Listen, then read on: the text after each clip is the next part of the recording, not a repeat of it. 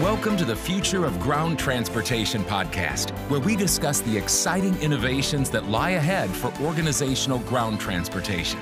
Each episode, we cover topics tailored to those resolving transportation-related challenges and provide tips, tools, and trends that will inspire you to stay ahead of the curve. And now, here's your host, Daniel Perez. Welcome to the Future of Ground Transportation. Today, we have a legend in the ground transportation sector, Mr. Robert Alexander, CEO of RMA Worldwide Chauffeur Services. Robert, welcome to the show. How are you doing tonight? Thank you, Daniel. Thank you very much. It's nice to be welcome, and it's nice to be here. I appreciate you including me in your podcast. It's an honor as well. It is an honor, especially with someone like you that, with much respect, you're an honor, and you're a veteran, and with so much wisdom and knowledge in this industry. So I'm looking forward to this interview. So with that being said, Robert, tell us a little bit about how you guys started in the transportation sector, for how long you've been doing it. I know you've been the CEO for the last 35 years, but how did you get started? Okay, well, I'll give you my Reader's Digest version, so to speak.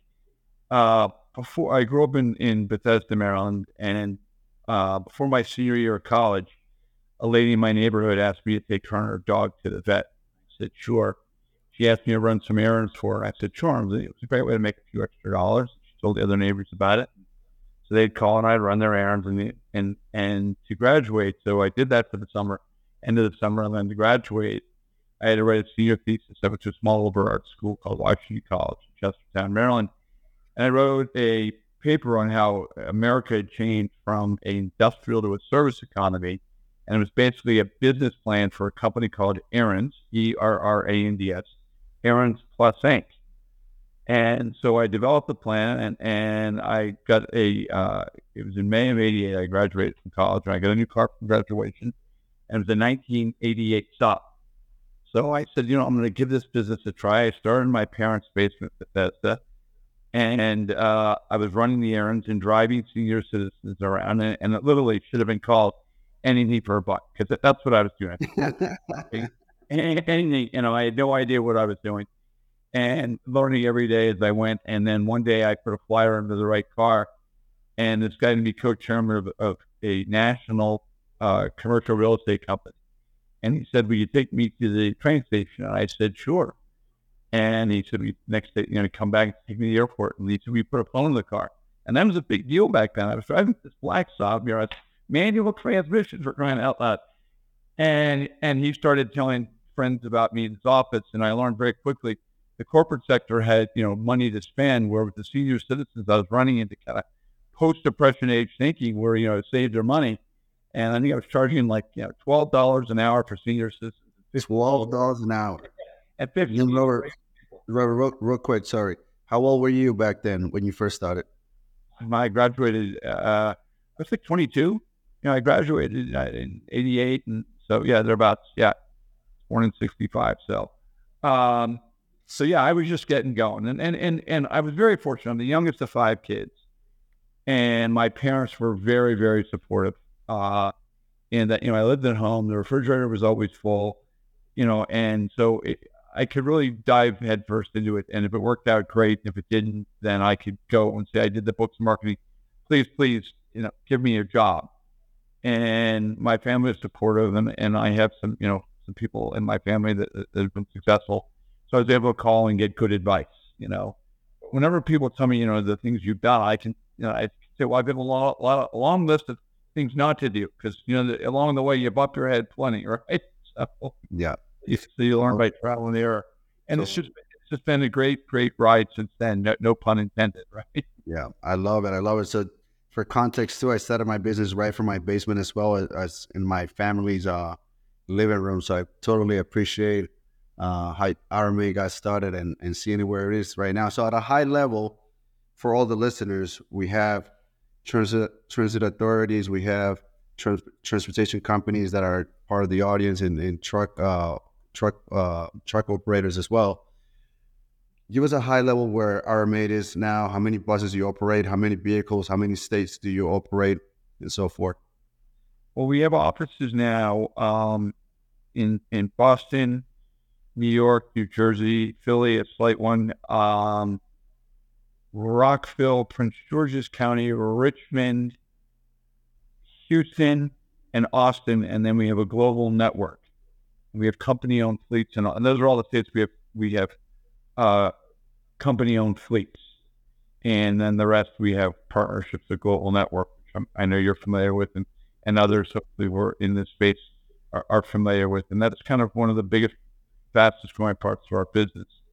And then we've got a whole motor coach division, where I was fortunate. I bought a motor coach company and a company from a private equity company, all within about 3 weeks of the pandemic. Motor coach company was first, and then I bought a large company 2 weeks before the pandemic. It was brilliant. 2 weeks before the pandemic. So we're gonna dive right into the stories. So how many vehicles in total currently? Do we have currently? I don't even know. I try not to know. I think about revenue. I think about two things: revenue, expense, and profitability. Vehicles are a necessary evil, but where I don't even. I think they'll probably have 500 or something like that right now, give or take. Between motor coaches and minis and sedans and SUVs, and then we've got like 100 partners in New York we use. So we've got.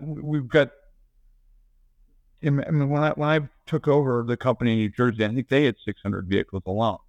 And at the time, we had done an acquisition in DC, and we were at about 300 vehicles. So I think we were close to like 1,000. And then I'm kind of jumping ahead here, but the pandemic came in, and we couldn't get rid of assets quick enough because it was a real burden, which anybody who went through the pandemic certainly knows. Yeah, a lot.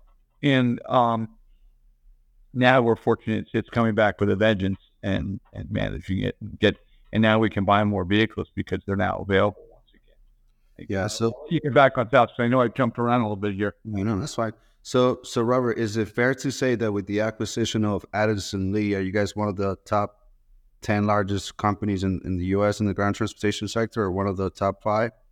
I think we're lower than that. I think if you go by revenue, I think we're a little. I think I don't. Again, I wouldn't. I don't feel the need to beat my chest. I feel the need to be the best at what we do. Is what we can provide the best experience for our chauffeurs and for the people on Port have to work with. I think if you argue revenue or whatever, we're the top 3 for sure.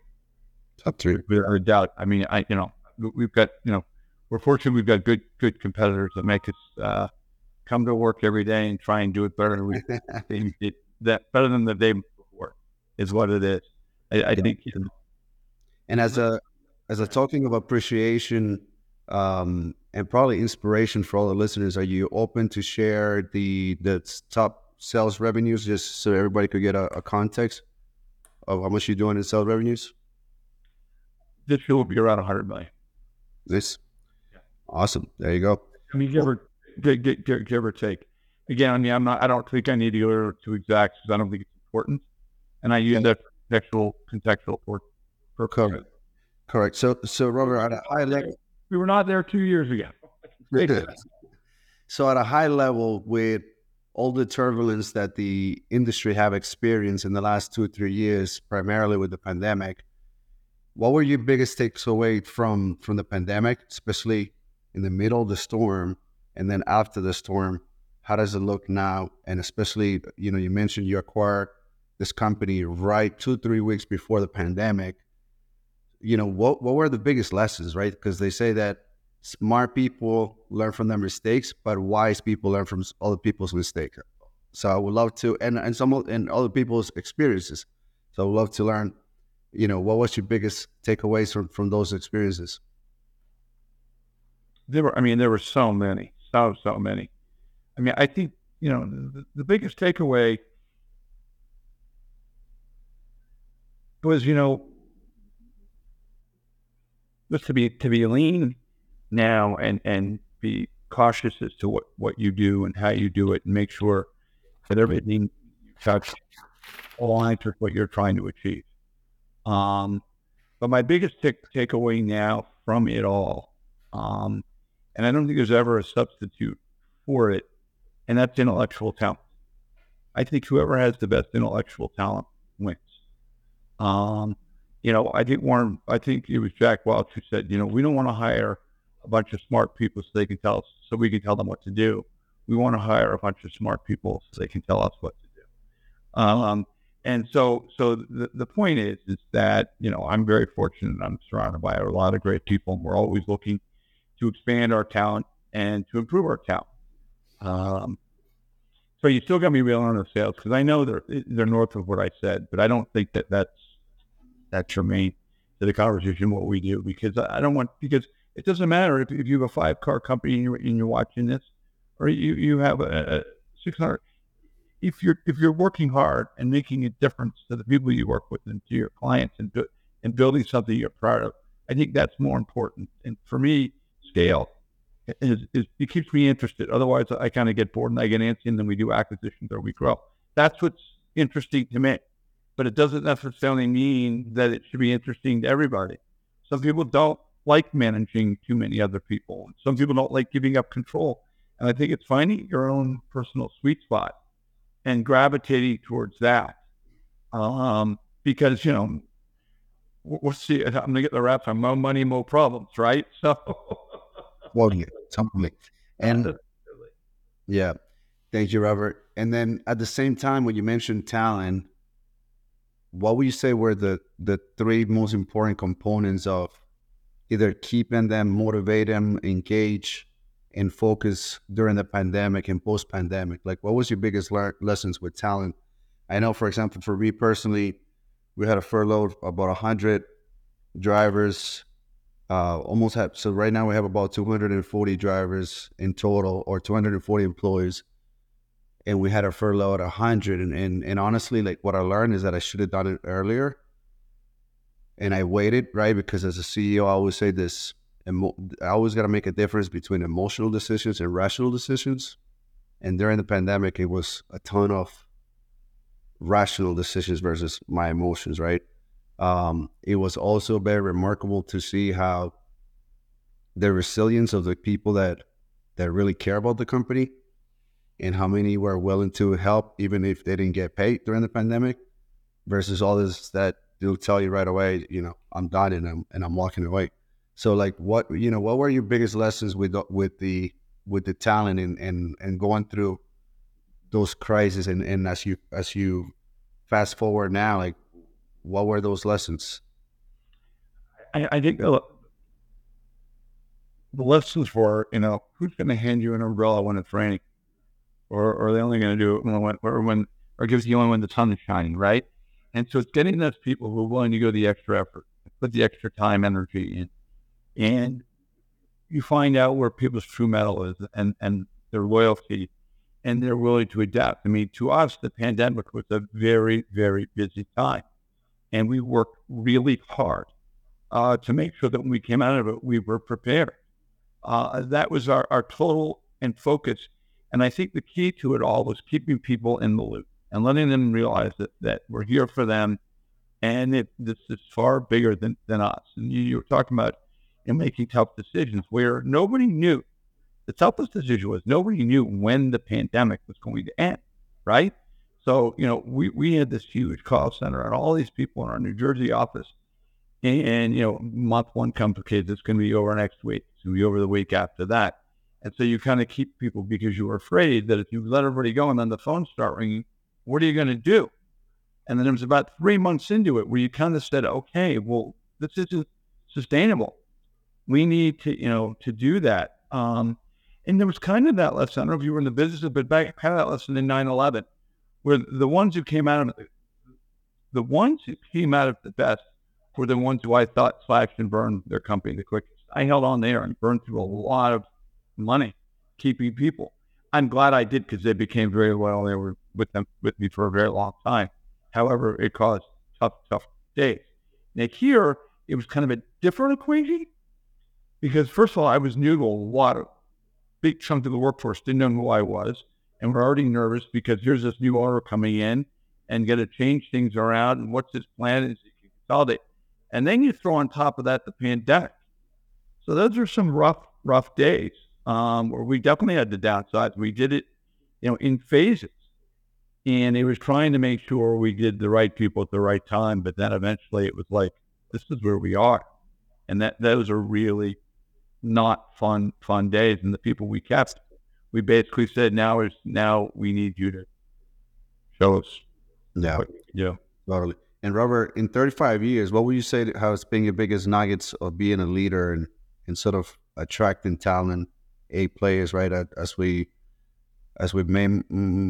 might know, for me personally nowadays, it's all about hiring A players and retaining A players, right? And sometimes it could be that we don't have the right infrastructure for those A players, or we're not attracting the right A players. So, at a high level, what has been the best tips that you could share with the audience about recruiting or retaining talent?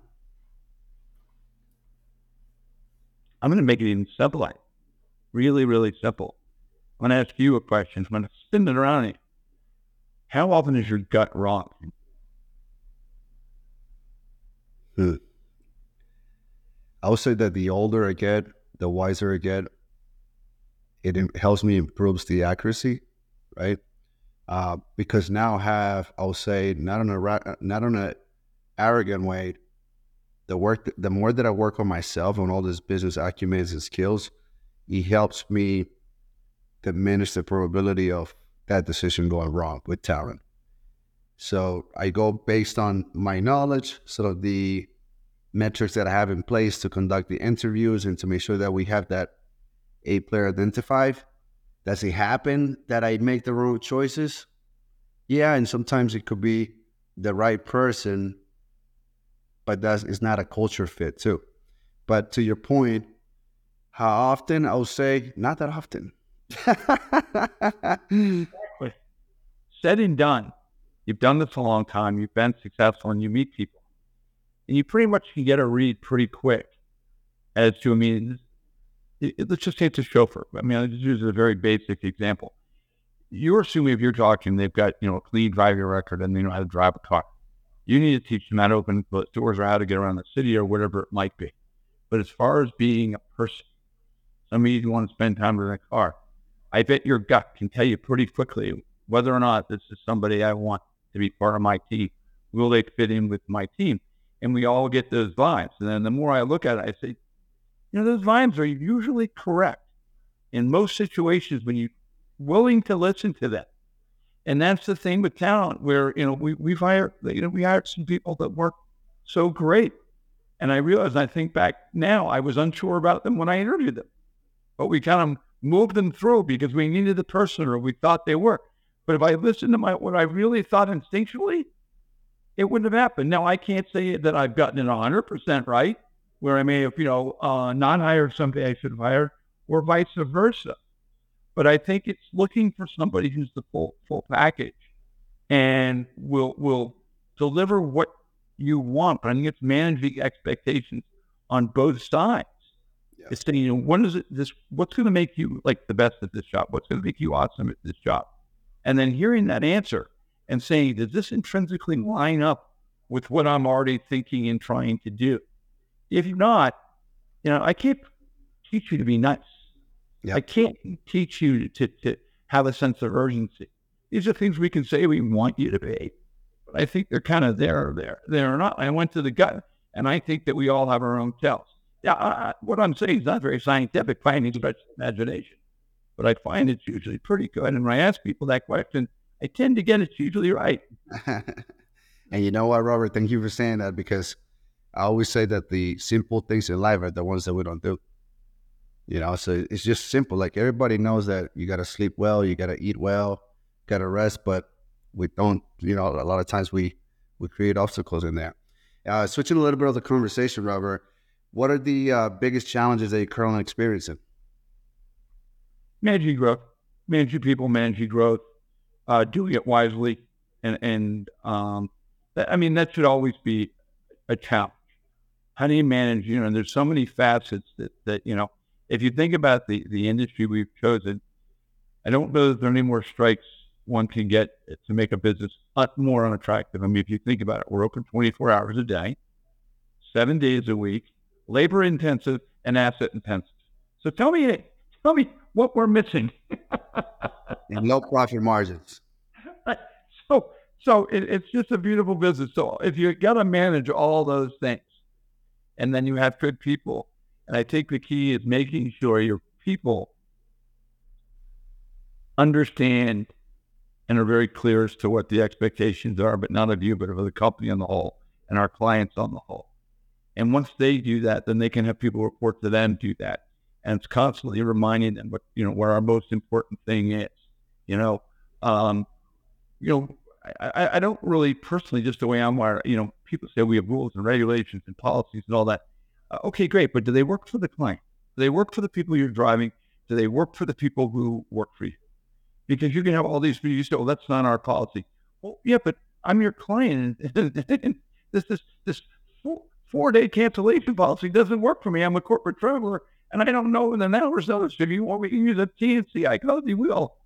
And I will if you use the 4-day cancellation or 2 days or whatever. And so it's being smart and constantly thinking. I'm fortunate because I'm traveling. I get the chance to think.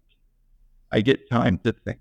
And I think that's very, very important so that you can manage your company creatively, non-emotionally, and think about what, a simple rule. Is this good for the client or is it good for the client or is it good for the people we work with? I think it answers those questions. Then it's a pretty quick yes. That's well said, Robert. If I may ask, do you block time to think? I know that, I don't know if you, so I have a thing that I call thinking time that I got from Keith Cunningham. I'm not sure if you have listened or read his books. I block time to think, and it's freaking amazing. So I'm not sure if that's something similar that you do as well.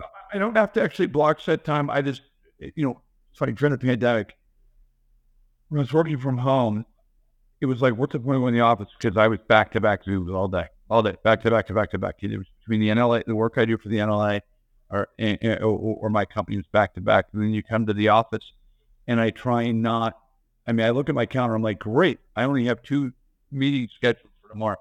So that means in between there, I can be thinking about things, and I try to set my company up so that I don't have to make any day-to-day decisions. Like not operationally. No, thank you. That'd be a waste of my time. Totally. And empowering your people is how you get your time to think. So that's why I see a lot of smaller businesses. And Robert, what were you saying about, you mentioned labor shortages. How are you guys navigating these ropes, and what's working and what's not working? Obviously, there's a massive need for CDL chauffeurs in the market. Carbon, there's so many positions that are in a need to fulfill. Like, how are you guys navigating the situations? Well, it's a simple answer, but you can. I know your interviews are for multi-industry, but I think I'm going to tell you, I believe it's unique for our industry. We've invested a lot of resources in our HR, where people don't do that. Everybody complains they don't have enough chauffeurs. And then if you say, do you have a recruiting person that's doing recruiting? Well, you don't hear that very often, that if somebody just does recruiting. And you have a systematized onboarding process. And you have benefits that you offer. Do you pay better than everybody else? Do you look out for people's well-being better than everybody else? And so I think it's these kind of things. Like you said earlier, it's retaining who you hire, assuming you hire right. And then it's making yourself an attractive place to work. And very well said. To do that. Thank you. Very well said. And moving forward into a little bit of innovation in future, what are your thoughts with flying vehicles, autonomous vehicles, electrical vehicles? What do you see this industry in the next 5 years? Because my assumption is that 10 years is, so many things are going to change in 10 years. So if you were to say it in between the next 3 to 5 years, what do you see this industry in regards to all this different technologies coming into the market? I've seen so much change in the industry from the operators and the way people do business. That's like an internal looking thing, right? Externally, just different people have gotten into the business and how it's matured and changed and worked. And externally, I think we're going to be naive to say that autonomous cars are on the way. they have kinks to work out. I mean, there was, a fatality. I read a horrible accident that happened in San Francisco. I don't know if you read about it. There was a jaywalker went across the street, got hit by a car, and the autonomous car hit the person, and unfortunately dragged the person for like 20 feet. The autonomous car did, because it didn't know to stop. It stopped, and then there was so one of the autonomous car companies is no longer driving people in San Francisco. They've been put on froze. Waymo is the one who seems to be the well-funded Google company, and in Arizona now you can get an autonomous vehicle through Uber. And I think it would be neat and be interesting. And would I ride in one? Sure. Now, when you start getting, I think it will be a evolution to get to where it's fully impactful on our industry. And I think that, you're talking 5 to 10 years, just because there's certain things they need to figure out. And I think that, you think about our industry has morphed a bit, where it used to be, sedan, SUV, stretch, maybe in like a van of some sort or something. Then, the stretch has kind of gone away a little bit, and then it's minibuses, and people are getting the motor coaches. And so the sedan and SUV piece, where people are much more into doing sedan and SUV at a much higher rate and trying to be more high touch. So if you said to me that the autonomous vehicles will be transactional-based business, do I think that will continue to disrupt our industry? I think conceivably, yeah. And I think, everybody should have their one eye on it.